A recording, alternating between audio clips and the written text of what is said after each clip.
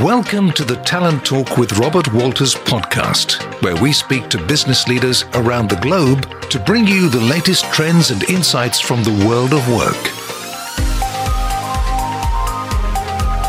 Hi, I'm Charasanan Holasutsagun. I'm a manager of the Banking and Financial Services Division at Robert Walters, Thailand. And today I'm your host for this episode of our Talent Talks with Robert Walters. This episode is part of our leadership interview series where business leaders, recruitment experts, and career growth specialists share their insights on career, leadership lessons, and the latest talent trends. Today, I'm very honored to have Khun Arapat Sangkarat, Acting CEO and Regional Head of Transformation of Maybank Kim Eng, joining with us. Welcome, Khun Arapat, and thank you very much for making time for us. Well, it's a pleasure to be here. Thank you. Okay, so let's get started. So firstly, congrats, Khun Arapat, on recently taking on the role of Acting CEO of Maybank Kim Eng. Looking at your career history, Khun Arapat, your career spans over 19 years in banking and consulting, in brand name banks and consulting firms across Asia and the US. From starting off as a credit risk analyst at Citibank in 1997 to today, where you have been recently appointed as acting CEO, what has been the most memorable part of your career journey so far? Well, my career, it's been over 20 years, and I spent the first 8 years in Asia working here. But then I moved to the US. I was there for 10 years, but I think the most memorable part had to be my journey back to the US. I mean, it was memorable because it was truly humbling. You know, I've always done pretty well since I came out of school. Didn't have to give my 100% effort to do really well.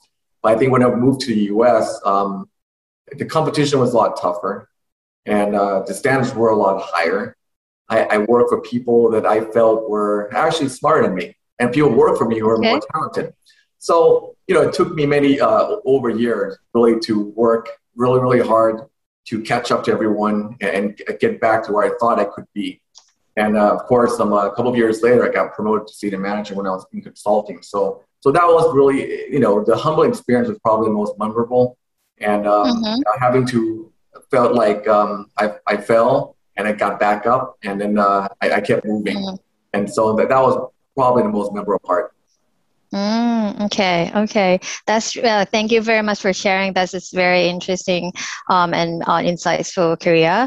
And for the sake of our listeners and viewers, can you tell us a little bit more about what you do as acting CEO and regional head of transformation at Maybank Kim Eng currently, and what does the transformation involved? Okay. Well, I think, you know, I thought about that a lot too. What did I do all day? You know, every day of the week, and most of the time, it's sort of trying to keep track of what I'm actually doing and how I am effectively helping to push the company forward. But I think, you know, I listen to a lot of podcasts too, and then watch a lot of YouTube, especially you know, icons in industry. And I think, you know, Steve Jobs. There was an interview that Steve Jobs said, you know, described his days at work. He said pretty much that most days are about just having a bunch of meetings. Collaborating with a bunch of people and really solving problems and working with different teams. And really, you know, when I look at what I do every day, that's how it is. I mean, it's minus the surprises that happen throughout the day. But for the most part, that's what I do. I'm a pretty hands-on person. I think as a leader of a company, you can't be, you know, at 100,000 foot level the whole time. You have to work with the people around you, inspire them, guide them in the right direction. So a lot of it's really collaborating, you know, co-creating, solving problems together. Okay. I think your second part of the question you asked about transformation, correct? Correct. Okay. Well, transformation, it's not an easy thing to do because, I mean, by definition, transformation is making change. And transformation means they're making drastic changes, actually. So work itself is really hard. So I think the transformation, or the way I think about it, it's almost being thrown in a maze and having to find a way out. You know, transformation, there's no start. Here's a start line. Here's a finish line. It really is a maze. And so a lot of it's about thinking what I need to do, but also doing it. So it's both thinking strategically and executing the work. But in short, really, transformation is different than just doing small change management project because you're making massive changes across the organization in terms of org structure, it could be in terms of strategy, in terms of your operation, technology, and the people. It's all connected. And so doing all of it at the same time, that's what transformation is all about. But there's no set order to doing things. Yeah. What you do in one area will impact the other. So that's really transformation. It's fairly complex, but there are ways to do it. I mean, there's a madness to how it's done. Yeah. Order of how it's done. I'm sorry. Okay. And have you always known that you wanted to do organizational transformation? And how does someone end up with a role in transformation? No, actually, I actually wanted to be in academic. I wanted to be a college professor. Oh, really? Yeah. Never heard of it. Okay. I do like teaching a lot, but I think in terms of transformation, it's naturally I gravitated towards transformation over time. I mean, I've always been a person who sees things and always look at things that it can be improved.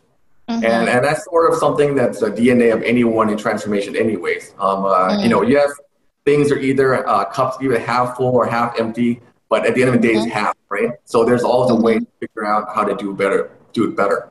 And so I gravitate towards doing transformational work in consulting, which requires me to work across different areas in the company. And over time, it sort of became what I do, which is connect the different parts of the organization together to make sure that the strategy is coherent with the way it's being executed in the operations, technology, et cetera.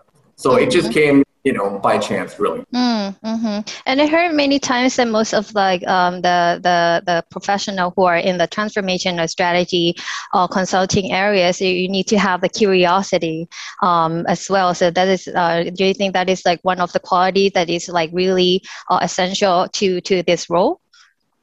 Absolutely. I mean, it's intellectual curiosity is the starting point to begin the journey in a sense. I mean, when we look at it, we always have to find out what can be done, what can we do better?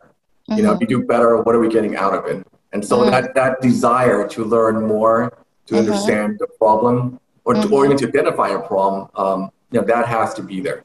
Okay.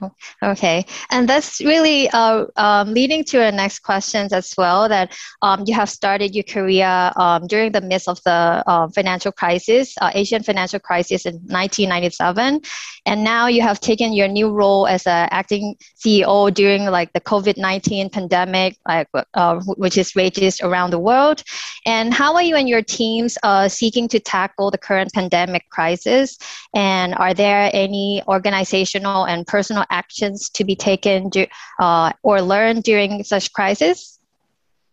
Well, to be honest, I came 2-3 months into the crisis already when I arrived here at Maybank. But I think it's similar to many organizations. Many companies have BCP, business continuity planning. But when it comes to real crisis, that's really the moment of truth. I mean, what do you do then? So it's all about having hopefully a command center to orchestrate the BCP plan. But also, I think something I've learned throughout the whole process that just like any planning, there are always going to be planning are always incomplete. There will always be a white space, a void in the way we plan it out. So having that command center to prioritize, to identify, to solve the problems on a daily basis, and to execute very quickly is very important. But that's sort of blocking and tackling of managing any crisis. But I think with this crisis in particular, the people aspect of it is really the most critical part, because we're talking about impact of people's not only livelihood but lives. So in a way, this one's very different. So I think in the process of planning, executing, people have to be sort of top of the priority list. Whatever we do is not about ensuring business continuity, but it's ensuring that our staff, our employees are safe. That was the number one priority what we did. And I think that in a way this is a little bit different than other crises. And in putting people at the forefront of it, we had to change a lot of our BCP as well, how we tackle it. Yeah. But that's during the beginning phase of the COVID crisis. And I think, we're a year into it, and here's another wave of COVID once again. So the next phase we're trying to do is to look beyond the crisis. Well, how post-crisis, post-lockdown, whenever that's going to end, I mean, how will our business be impacted? How will our people be impacted? How will our customers be impacted? So a lot of work has to be done. It's an ongoing thing. It's not just one day and we just go on BAU process. It's continuously changing. Okay, thank you so much. And beyond tackling the COVID-19 pandemic and resulting challenges, what other major trends do you currently see or foresee in banking and financial services sector, and how are you preparing Maybank Kim Eng for the success in this new world of the new normal? So the question around, where do we see, future from financial services? It's been the same question for many, many years, even before the crisis hit. But I think, most would agree that when COVID hit and we still are in it, this lockdown, countrywide lockdown, global lockdown, really. That has really changed people's behavior. We talk about COVID, really, it's the part where it helped digitize the entire industry. Because customers haven't really transitioned to digital. A lot of them have not. And so with COVID here, things are very different now. So the way we engage customer is different today, but even post-pandemic, post-lockdown, it will also be different because people have been in this lockdown mode. Things are not face-to-face. They're more digitally savvy. They've been doing it for over a year. So it's going to be a very different way to engage with customers. And also with we see in the U.S. already, we look at investment, for example, just very narrowly investment in the space. We see the rise of retail investors, but pulling their ideas together, right? So it's the same happening here as well. With people being home, they're looking at ways to, make more money, for instance. And so banking or investing from home is now a lot more, a lot more important part of how they invest. Okay. And do you also think, what is the skill set that you think banking and financial services professional would need to succeed after this new normal and pandemic crisis? So I think the skill sets, they have to be more flexible. I think banking have evolved over time, obviously. But I think over the last 10 years, especially in Asia, even in the US, it's a lot more digital. That's one thing. So as I mentioned earlier, the way customers be engaged and interact with banks were very different before. And so I think the same formula to get things done will not work. And so I think leaders will have to really embrace change. They have to recognize that the role is not to maintain the status quo. And I think with a lot of leaders and organization, you can't always teach us or old dog new tricks, right? They always say, well, a lot of things are going on are actually new. So embracing the change and knowing as well that the key to figuring out the answer to how you want to move forward is really about collaborating and getting more out of your organization, pulling the ideas together. So not all ideas will come from the management level. Some ideas will come from all the newbies joining the company. So it's really about working together more. And we really have to look at outside of banking. All the industries are being blurred anyways. That's very clear. So having banking knowledge just on its own without diversity in the way of thinking and knowledge is not going to help. Okay. So being flexible and also in terms of leadership, you need to have collaborations and open to ideas from the newer staff as well. Right. And I think I would add one more too. Yep. One of my favorite quote I often use even internally in our presentation of board is that there was one from Socrates, and then we talk about, if I remember it, that the secret to change is to focus all of your energy not on fighting the old, but building the new. And I think that says, I mean, that's very telling. Sometimes the mindset that leaders will have to have.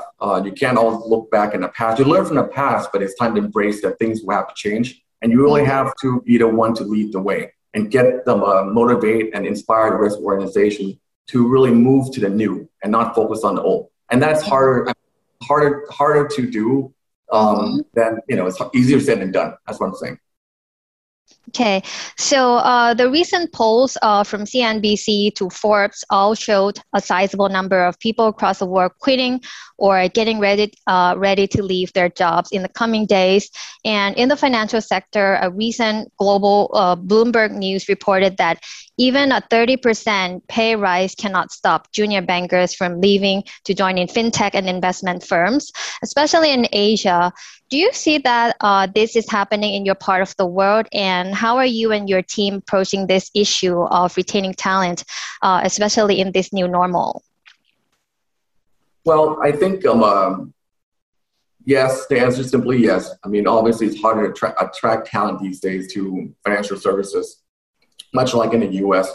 I mean, the question here is, we have to ask is, why are they leaving, or why are they preferring to go to fintechs or startups? And I don't think it's only because of the chance to make millions or billions, because really, only less than 1% of startups will make it anyways.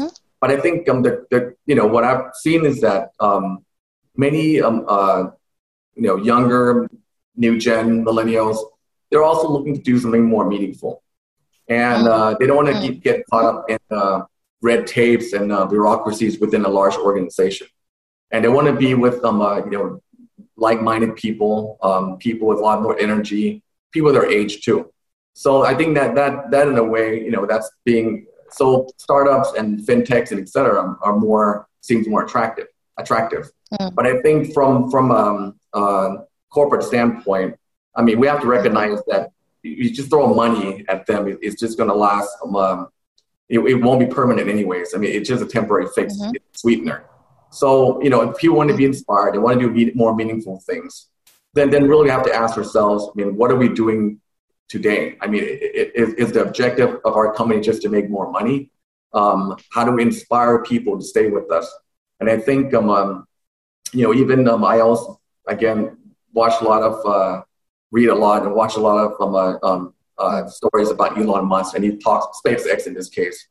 If you look at it, he's not just trying to send rockets just for the sake of sending rockets up in space, but his overall vision is about interplanetary species. And that's where he wants. So, I mean, that's very inspiring. So sometimes I look at them, I ask my team and ask them, what are we actually trying to do here? What, are we just trying to make money? Is that it, or something else? So I think a lot of times, being in a company, bigger company that's not a startup, it already is a unicorn in a way, and that if we just transform ourselves to have more meaningful, become more meaningful, to have more purposeful what we're doing.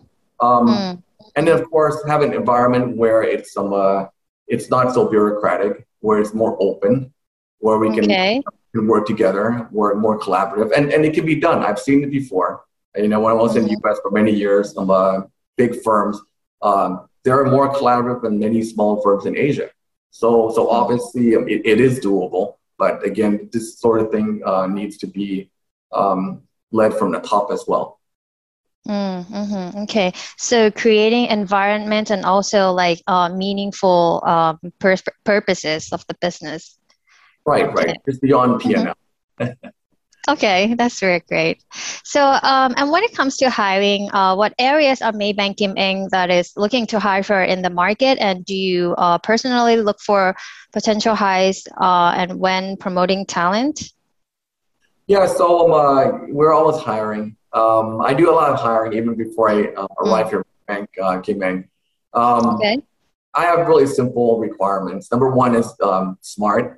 I don't need rocket scientist, but I do need to be smart, meaning that I tend to look at people that I call them a clean sheet thinker. They're more structured, but they can work with a lot of ambiguity. The reason that's very important is because things are changing the market. I mean, a lot of things, business models are being revamped on a yearly basis, for example. So it's not that you have one idea that can run for the next 10, 20 years anymore. It doesn't work. So smart people, clean sheet thinkers is very important. I think the second one, obviously, is some people with similar DNA to the kind of people in the build, which is, being hardworking, diligent is very important. Still is, will always will be. But they have to also be driven to do something more meaningful. I keep using that word because it's not about money only. Money will always come, but it's the people who actually want to do something. They have passion. They're very passionate about that. And so passion will always keep people working, and they will always enjoy it. In a way that leads into a third one, which is people that take pride in their work. People take pride in their work are usually people who are doing something that's meaningful to them or meaningful. So that's critical. And I think the last one really is that I often look for people who tend to do a lot of self-reflection. They have to know who they are and what they have yet to achieve, and really what they're good at and not good at. I think that's really important because no one's perfect. And when people do a lot of self-reflection, it means that likely that they will continue to improve over time. But they're also going to, they're honest about themselves, where the gaps are, where it can improve. They're also going to work at that. And so over time, that's kind of people want to keep long-term because they'll keep evolving and becoming a better and better, not only thinker, worker, colleague, and et cetera. Okay. So for you, this first is to always be smart, also passionate, and self-reflection, which will always make them improve and evolve in themselves. Okay, so now we're coming down to the last two questions. Looking back, and do you think your personal branding is important in one's career? And how have you branded yourself throughout your career? Very important, and the answer is I didn't really for so many years, for decades. I didn't do it. Even though my mentor told me that when I moved to US, said, "What's your branding, Arapat?" And I couldn't answer it. And then instead of working at building a branding, I still didn't do it after many years. But it is very important. But that was the thing I did before. I just didn't have any branding until he had to help me. So it wasn't really until I moved back to Asia a second time around, which was 7 years ago, that I recognized that maybe it's time since I'm starting over, it's time for me to build my branding. And so I started working harder at it. And to make sure that I have, when people ask, what am I known for, I have that, I guess, famous factor. So it is very important. If I had done it earlier, it would have been helpful for my career and everything else too. But to be honest, I didn't. Okay. Do you have an answer to the question now? Like, how have you branded yourself? I mean, like, probably like throughout the past, like previously. Yeah. Okay, sure. So on this, when I moved back here, moved back to Thailand, obviously, and transformation was the sort of what everyone was talking about at that time. But obviously, transformation soon evolved into digital transformation, and I do a lot of that too. I do a lot of business strategy, process improvement, organizational redesign. All of it is really part of transformation. So that's where I went with it. I want to be known in the digital transformation space. So I did try to build that brand, not only within in the firm I was working for, but of course actively in the market, going speakers at events and etc. So after a while, that's what I became known for. But it didn't happen overnight. Yeah. Okay, and that's actually something that you're really known for, like digital transformation, and then that's why I think that is one of the major contributions to your success, and also as a regional head of transformation. Of course, it doesn't come overnight, but I think that is a very successful branding so far that you have done to yourself. Okay, and I think now we have come to the last questions, like what key work and life lessons have you learned over the course of your career, and what has been the key to your own success leading to where you are today?